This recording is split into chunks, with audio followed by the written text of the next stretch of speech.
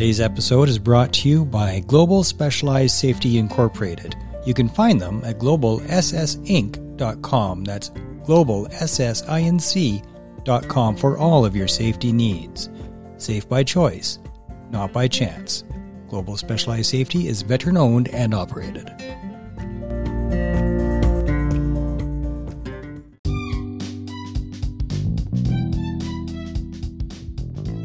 At Operation Tango Romeo, we are on a mission to save lives and relieve pain by making help for PTS injuries easily accessible, with a vision of a world where the path to recovery is clear. I am your OPSO, Mark Meinke, and this is Operation Tango Romeo, the Trauma Recovery Podcast. Hello and good afternoon, everybody. It's great to tune in.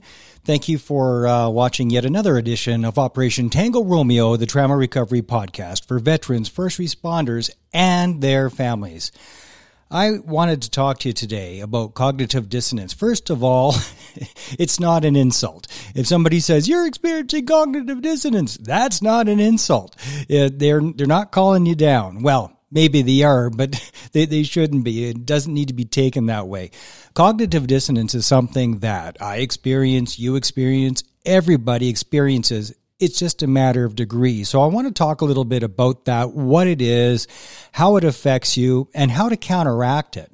And also what fuels cognitive dissonance, because cognitive dissonance is a barrier between you and reality. There are many barriers between yourself and the truth, and most of them are in between your ears. So let's get into it here. Cognitive dissonance. So the basic definition of it is cognitive dissonance is the resistance between yourself and contrary information or new information that contradicts your existing belief system. A good example of that is when we were kids and we believed in Santa Claus. When we first were told by our older brother or our older sister or cousin, there is no Santa Claus. Yes, there is. You push back because this is a deeply held belief, and you don't want to believe that this thing that you believe in isn't real, isn't true. So we will push back against it. One of the stories that I wanted to share with you about how powerful cognitive dissonance can be. Now, I'm 51 years old, so when I was a kid, I used to watch MASH. It was a great series. If you've never watched MASH, it is a group of American surgeons and doctors and whatnot that in a field hospital in Korea during the Korean War. And one of the episodes has always stuck with me. This is the one where, and I think it was Hawkeye. I'm not sure. It doesn't matter which character it was, but the character kept having these disturbing dreams and flashbacks about something that he didn't understand why he would be having dreams and flashbacks about it. And what it was on this bus ride. The bus was broken down. They couldn't move, and everybody's being really, really quiet. It was dark. It was foggy, and the North Koreans or the Chinese were close by, and it was super dangerous. So all they had to do is be really, really quiet. If they weren't quiet, they were all in danger and probably be killed. So there was a lady holding a chicken. And this chicken was clucking away, and everybody knows that this goddamn chicken's going to get us killed. If this chicken doesn't shut up, we're all dead. So this lady holding this chicken smothered the chicken until it didn't cluck anymore. And this really, really bothered this guy. So he's seeing his psychiatrist, who's part of the MASH hospital. And he goes, I don't get it. I mean, yeah, it's, a little unfortunate. This lady smothered the chicken, but man, oh man, why am I so bothered about her killing a chicken? It saved all of our lives. It was the right thing to do. Anybody would have done it. And through discovery, what they found out, and I think it was a bit of hypnosis, it wasn't a chicken. It was a baby. this is how powerful cognitive dissonance can be. When you just don't want to, or a better way of saying it perhaps is when you're just overloaded by the data coming in, when that data is just untenable, it's too much. Our brain has the capacity of turning a baby into a chicken so that you can deal with it. Now, a very similar thing happened to me in a war zone. We were in a landfill site, and time out here, warning, red alert. This is a little bit of war porn, so this is a big trigger alert right now, what I'm about to share, but it's true. So that same story of what happened in MASH happened to me, where I was at a landfill site. I was in Croatia during the Croatian Civil War. I was there in 1994. So we're at a landfill site, and there's body parts all over the place. There's feet and hands, and this one spot, there was a pig, charred, smoking still, and walking past this pig was a father and the son looking at it because they were in the dump looking for food because they were starving. And so they're a hell of a place to be looking for food, but that's what they were doing. They were looking for food or salvage at the landfill site. So they looked at this pig and they kept walking, and I thought, well, why'd you keep walking? I mean, it's smoldering, it's already partially cooked, like you could probably eat it. Well, whatever. I'm not going to eat it. But it wasn't a pig. Just like in MASH, that chicken was actually a baby. This was actually a torso of a human being, a young human being, probably about 12 years old. And that's what I saw. But my brain couldn't handle it. It was too much. So in real time, my brain flipped it and said, nope. No, that is not a torso. That is a pig. Well, I had a friend with me there, and his brain didn't do that, so he saw it for what it was. But for me to deal with it, that's what my brain did. That's cognitive dissonance in the extreme. This is how powerful cognitive dissonance is. If the information coming in is just too offensive, just too ugly, or too contrary to my existing belief system, your brain will dismiss it or flip it or twist it. Your brain will manipulate that information in such a way that you can digest it. It just will. And the more powerful or the more contrary this information, the more your brain will do it. It happened to me. And this is true on a much lesser scale with lesser things. If you learn something in university, there's a psychological principle, and I don't know the name of it. I can't remember the name of it, but how it works is whoever gets there first wins when information is coming in. So this is why when new science comes in, this is why the world stayed flat for so damn long. That was cognitive dissonance. And we see it again and again and again and again and again. So if you go to university, you learn something from your professor, you're receiving it from an authority figure, that becomes law. It becomes chiseled in stone in your brain whether you are aware of that or not. So 10 years later, new information comes in that counteracts what that professor said. The natural response is to reject it. Just reject it out of hand. Nope. My professor was smart. This contradicts the professor, therefore this information is wrong, without even looking at it. Now, the very definition of ignorance is refuting information without investigation. The definition of ignorance, it doesn't mean you're stupid. You can have 2 PhDs and be completely ignorant. The definition of ignorance is refuting information without investigation. Well, doesn't that sound a whole lot like cognitive dissonance? It's wired in us. We are wired to be ignorant. We are wired to be ignorant. It is a survival mechanism. Being ignorant is a survival mechanism. And it is something that nobody who wants to put up their hand and go, I'm ignorant, or I have a propensity to be ignorant. Nobody does that, right?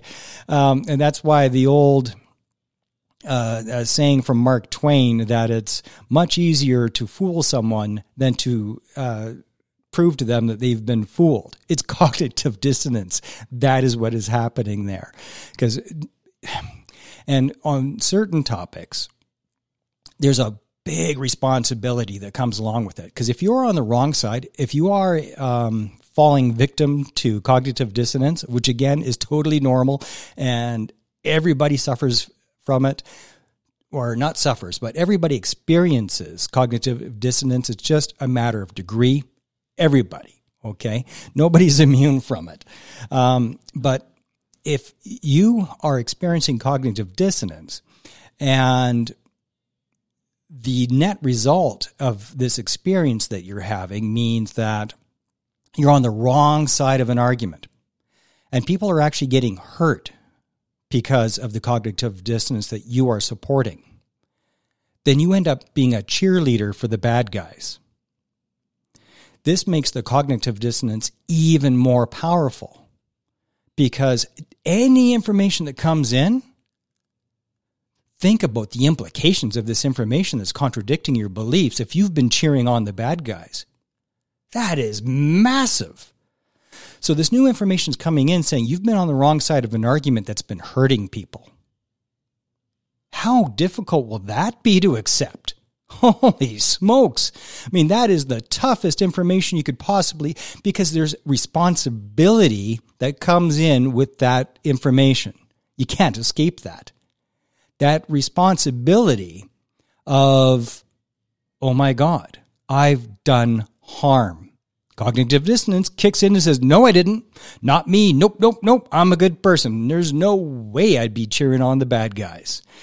And that is the danger of cognitive dissonance. And this is how if you tell a big enough lie, the cognitive dissonance kicks in, and all those people that have gone so far down that road of supporting that lie, all well-intentioned. These are good people that just believe something because it came from an authority figure. It doesn't make you a bad person. But what does make you a bad person is when you realize and then you do nothing to correct it. So if you realize that you've been fooled, if you get to that point, which takes tremendous courage, by the way, tremendous courage. If you get to that point, it takes even more courage to admit it. And to admit it and to vocalize it. Very, very few people could do a public 180. Very, very few. Although politicians do it every day. But they do it in such a way that they don't admit that they were wrong. But that is what it is. That is how it impacts us. Now, some of the things that are gas on the fire that support cognitive dissonance, it's like Einstein used to say, a mind is like a parachute. It works better when it's open. He's talking about cognitive dissonance. That is a closed mind. Rejection of information is a closed mind. Rejection of information without information is a closed mind. A closed mind is ignorance. Ignorance is cognitive dissonance. So it's just a matter of how you view it and what label you choose to put on it. The more insecure somebody is in their beliefs, the harder they will fight to defend those beliefs. So if you have a castle and there are no bad guys around, you don't need a castle wall. You don't need a moat. But if you have bad guys around, the moat or the castle wall will be directly proportionate to the size of the threat. So, if you have a fence in your backyard, I have a fence. It's 4 feet high. It doesn't keep out the deer, but it keeps my dog in. I'm not worried about bears coming in. I'm not worried about bad guys coming in my backyard. So I just have a 4-foot chain link fence. It's good. But you go to places that are high crime, like spots in the Philippines, they have 12-foot concrete fences with barbed wire and broken glass at the top. Because the size of the fence or wall is directly proportionate to the size of the threat. we do the same thing with our mind. The same thing is true with cognitive dissonance. The more insecure we feel about our position or about being wrong, some people just are terrified of being wrong. The more scared they are of being wrong, the bigger their fence, the stronger they will defend their position, and it will be directly proportionate. So when somebody is presented with new information and they are screaming and calling you names and pointing fingers and saying that you're an idiot and rolling their eyes, that is somebody, well, who's being a little bit immature, but that is somebody who does not feel secure in their position. Therefore, they are defending it wildly. So how do we deal with that? We deal with it by being adults. That's it. It doesn't matter how old you are. Anybody can have a childish reaction. Anybody can. And reacting with name calling, with finger pointing, that's a childish reaction. You're in your child ego state. I encourage everybody to look at the different ego states, child, adult. What are they now? Child and adult and adapted child, and to look into those and to understand that sometimes you're being a child. Doesn't matter how much education you are, that does not mean that you are acting in your adult ego state. Your adult ego state is not threatened by new information coming in. Think of it like the Dalai Lama, being enlightened. Being enlightened means that you're in your adult ego state. And any information coming in, you simply look at that information from an observer perspective, like you're watching a show on TV. You can watch a gunfight on TV and not get scared. Gunfight happens in your house, you're going to have adrenaline through the roof because you're in it as opposed to being detached from it. When you are closer to enlightenment, you can observe information coming in, and that information is not threatening to you because it doesn't matter what it is. It doesn't matter if it's completely contrary to your beliefs. You can accept it. That's being an adult. That's having an adult ego state. And what this does for you, the more you are able to put yourself in this ego state, the more you are able to see reality untainted. Because we all have different glasses on with different shades that creates cognitive dissonance, normalcy bias, all the different types of biases. This happens to all of us. But the more self-aware you are, and the more mindful you are to keep yourself in that adult ego state, the less that it can have power over you, the less tainted your view of the world is. To have a clear view, you have to have a grip on your ego. You have to have it in your back pocket. You cannot feel threatened or upset by new information. If new information offends you or makes your eyes roll or makes you angry, you're not thinking, you're reacting. You're not using your mind. You're not using critical thinking. You are having an emotional reaction. If that's the truth, you're not thinking because you can't. Nobody can. You're using your amygdala, not your frontal cortex. That's how it works. And that's used against you all the time. The whole point of army training is for you to use your amygdala. Because when you're in that fear state, it's fight, flight, or freeze. Well, two of those three don't work for combat. So I am conditioned. It's not training, it's conditioning. It's mental conditioning. There's new neural pathways. I can't back off. I can't run away, and I can't freeze because it's been beaten out of me. When there is a fight, I am in it. I will confront. So fight, flight, freeze, I only fight. I don't freeze, I don't run away. I can't. I am conditioned to fight when there's a fight, to participate in that fight. But that's not most people. Most people don't make it through army training, infantry training, so that conditioning happens. Most people, when there is a big threat, they run or they freeze. And that's okay. That's not an insult. There's nothing wrong with that. That is a normal reaction. It's not my reaction. It's not how I'm wired.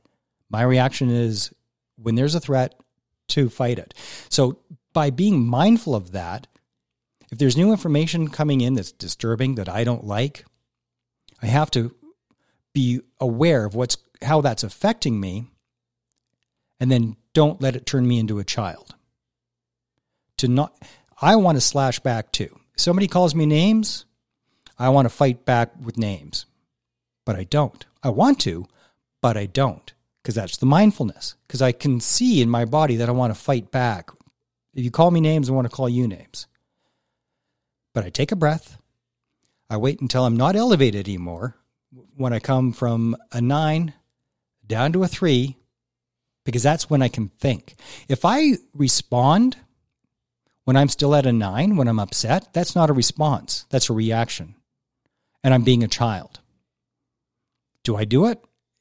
I have many times, but I am at the point now where it's really, really rare where I will slap back at somebody. Really rare, because that's mindfulness. It takes practice. It's not easy. It takes a lot of work that most people aren't prepared to do. But if you don't do that work, if you don't work on yourself to be mindful of what's going on with you, then you will be a victim to other people's opinions. So if you are offended by the opinions of others, by the perspective of others, even if by people calling you names, if that is bothering you, you are giving them your power. You're giving your power away to people by being offended with those people. To keep your power, to stand in your strength, it takes the mindfulness and the skill to stay in the adult ego state, to bring your emotions from a 9 down to a 3, to step back and look at the situation from the observer perspective. The more scared you are, the less able you are to be in that observer perspective, the less able you are to think. Anybody, not just you, me, everybody. That's how the world works. You can only think, truly think, if you're not engaged. If you're not engaged in defending yourself, if you're not engaged in defending your position, if you're not engaged, if you're not upset. If you're upset, you're not thinking. You can't. Nobody can. That's just basic neuroscience. Anyway, that's cognitive dissonance. That's what puts gas on the fire, and this is how it affects your life. By being aware of it, by studying it, go to YouTube and watch other people's presentations on it, then you are able to counteract it. I hope this is helpful. I hope it's interesting. Thank you for tuning in. You're listening to Operation Tango Romeo, the Trauma Recovery Podcast for veterans, first responders, and their families.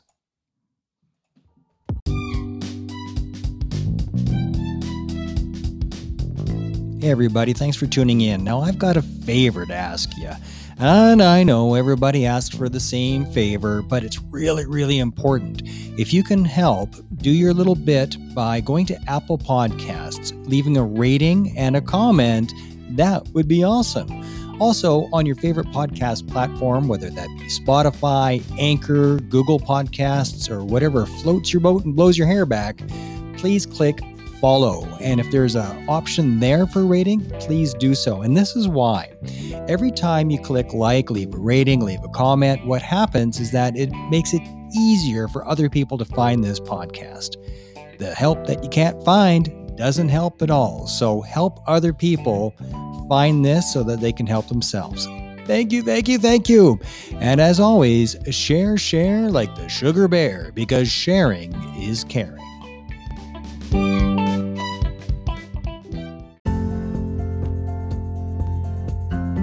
Today's episode is brought to you by Global Specialized Safety Incorporated. You can find them at globalssinc.com. That's globalssinc.com for all of your safety needs. Safe by choice. not by chance. Global Specialized Safety is veteran owned and operated.